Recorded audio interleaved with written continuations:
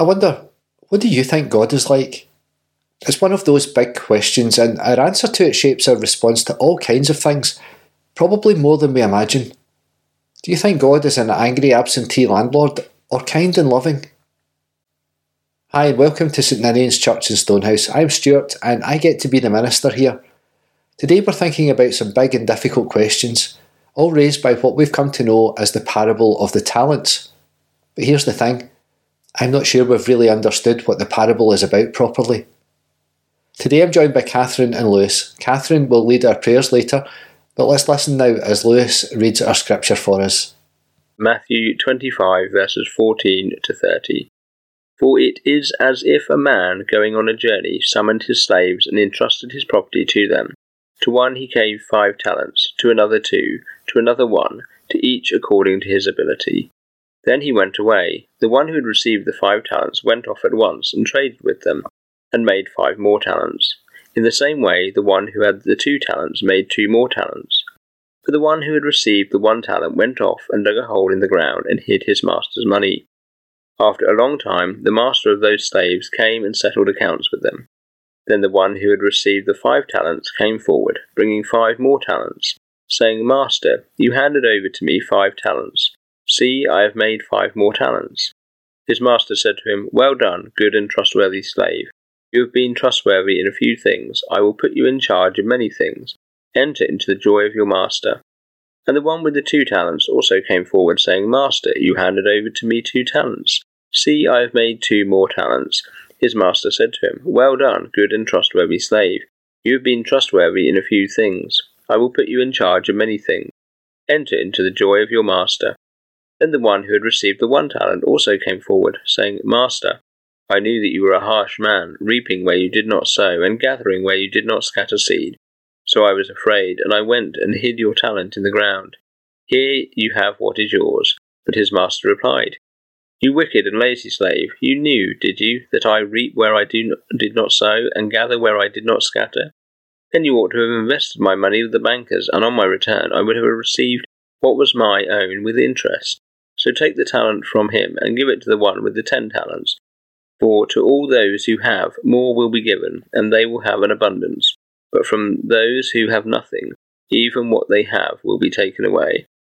As for this worthless slave, throw him into the outer darkness, where there will be weeping and gnashing of teeth. This is a parable about using your talents. God has given each of us gifts, and so we should use them to multiply the kingdom of God. So, off you go. Get on with it. What are you waiting for? Each of us has been given gifts, and we're supposed to use them to make the world a better place, to bring the kingdom of God into reality. What's even better is that, according to this parable, that as we use our gifts, we will be blessed and rewarded. And a warning, that if we don't, some kind of punishment awaits. There's a gigantic problem with this parable. 2, actually. The parable isn't about money. This is a story about love and mercy and justice and good relationships, because that's what everything in Matthew's Gospel is about. Just like money, we think love and justice and mercy might run out. We think that we can use them up.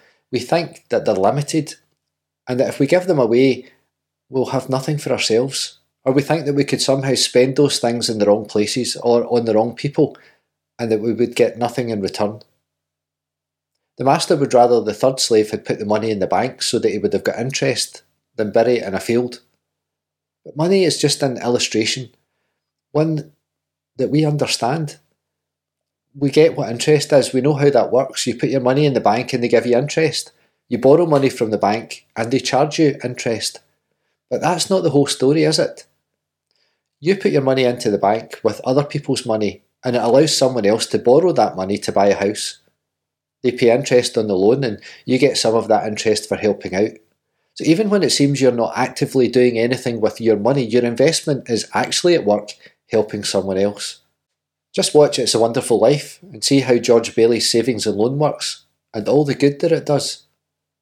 And just like that, we need to see the money in the parable as a gift to the whole community. The second issue is about who the master is. And this is the most difficult part of the parable. The parable, I think, deals with some big questions. The biggest questions of all, what do we think God is like? So, what's the master in this story like? The master, according to the third slave, is a harsh master, a horrible man who reaps where he does not sow. Isn't that how most of the world sees God? It's certainly how God appears in the Old Testament. We assume that because the third slave tells us the character of the master that the slave is right. But what if he isn't? Why do we trust the word of the slave? Because we do. We trust it because the ending of the parable confirms it. The master seems harsh. Throw this worthless slave out into the darkness. It's such a Matthew ending. He's all about judgment. But remember, Matthew's idea of judgment is that it's an opportunity to make things better, to reconsider, to repair, to purify or mend. So let's see the ending is separate, and we'll get to that in a minute. Jesus came to show us that our understanding of God was wrong. Literally, to show us what God is like. And if God is like Jesus, then God isn't angry or vengeful. But that doesn't stop people thinking that God is like that. It doesn't stop people thinking that God is absent. They do, and maybe we do too. So what is the master in the story like? He has gone away and left 3 servants, each one in charge of an unbelievable amount of money. Even the one who buries the money is left in charge of a lifetime's worth of wages. That doesn't sound like a master who doesn't trust him.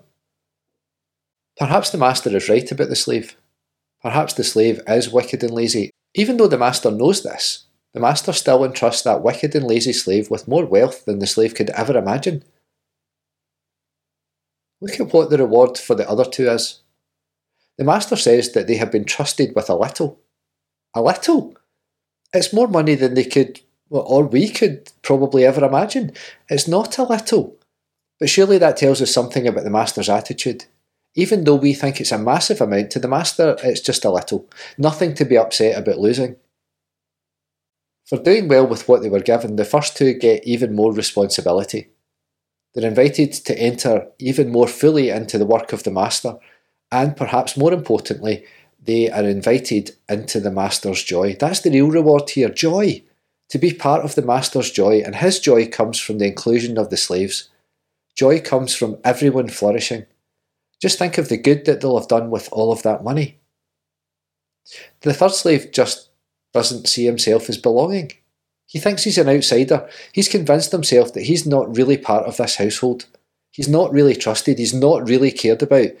Not really loved. But why? Because the third slave is afraid. And that's the very thing Jesus tells us more than anything else that we do not need to be. Do not be afraid. But he is afraid. And so the third slave decides not to take part.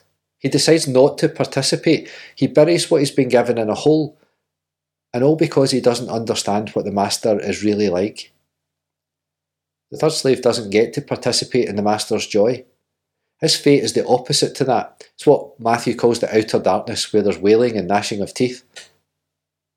We need to be very careful not to think that this confirms what the slave says about his master.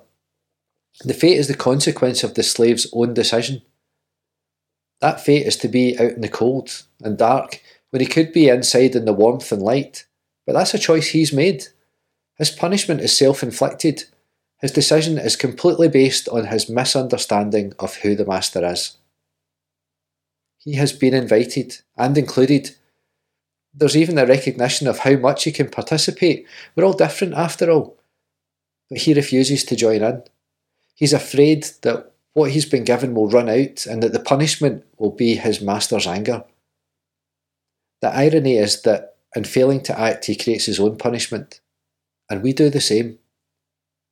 It might seem like an easy answer to say that bad things happen because we fail to act, but they do. War is a failure to build peace. Famine and poverty are a failure to share our resources. As a world, we have more than we could ever need, and yet we choose to believe the lie of scarcity. We choose to believe that others will come and take what we have. We choose to believe that the poor are lazy and the sick are to blame. We choose to ignore that for generations our country has asset stripped the world and called it progress and civilization, and often hidden behind the gospel as it did it. Sometimes the story that is told about who we are and who God is isn't true. God's not angry. You don't have to be afraid. You're loved beyond all you can imagine. Believing that is true has consequences. It means love and justice and mercy and kindness and peace are our reality. So what will we choose? Will we step out and risk all, knowing that God's love isn't something that can ever run out?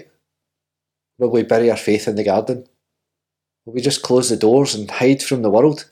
Never risk an act of kindness or love or mercy because we're afraid that it won't go well? That someone might throw it back in our face? If we don't step out, we're creating our own world surrounded by darkness and pain because we join with those who have decided God's love's not for them. I'm fed up of a world full of darkness. I'm sick of a world where the sound of wailing and gnashing of teeth are normal. And I don't want to be afraid anymore. Do you?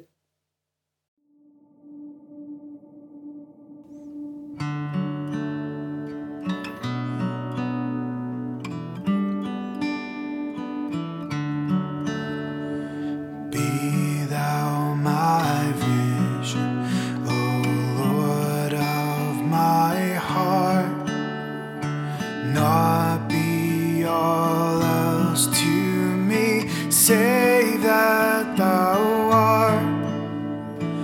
Thou my best thought by day or by night, waking or sleeping, thy presence my life.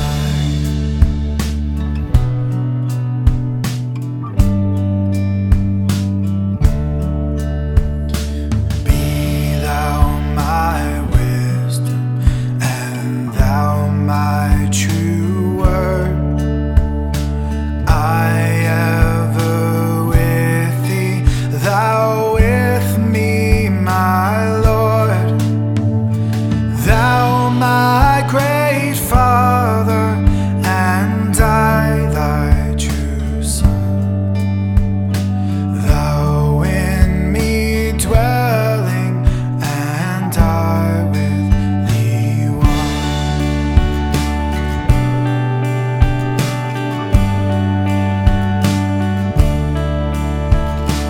Riches I heed not, nor man's empty praise. Thou mine inheritance, now and always. Thou and thou only be first in my heart. High King of heaven, my treasure thou art.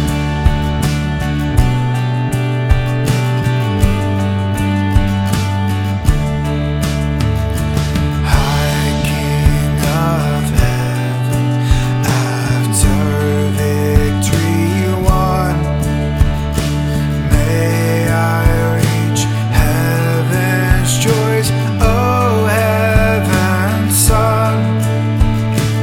Heart of my own heart, whatever befall, still be my vision, O ruler of all.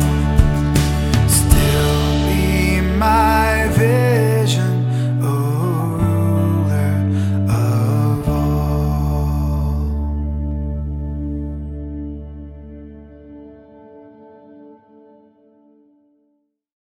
Let us pray. God, you have reminded us that all humanity is connected. We are dependent on one another and on the earth that you created. So help us to live in love, caring for one another, building up one another in love and reverence. May we never avert our eyes when any of your children suffers, but instead hear you calling us to make a difference. May we never feel self-sufficient, but always be aware of how we need each other. May we never be silent when our voices should be raised in protest. God, it is not your will that any should suffer, so help us to pray for and work towards justice, inclusion, equity and love, with all that we have, bearing one another's burdens, sharing one another's sorrows. God, help us to use our power wisely and always for good. All this we ask in your name as we pray. Our Father, who art in heaven, hallowed be thy name. Thy kingdom come, thy will be done, on earth as it is in heaven. Give us this day our daily bread, and forgive us our debts, as we forgive our debtors.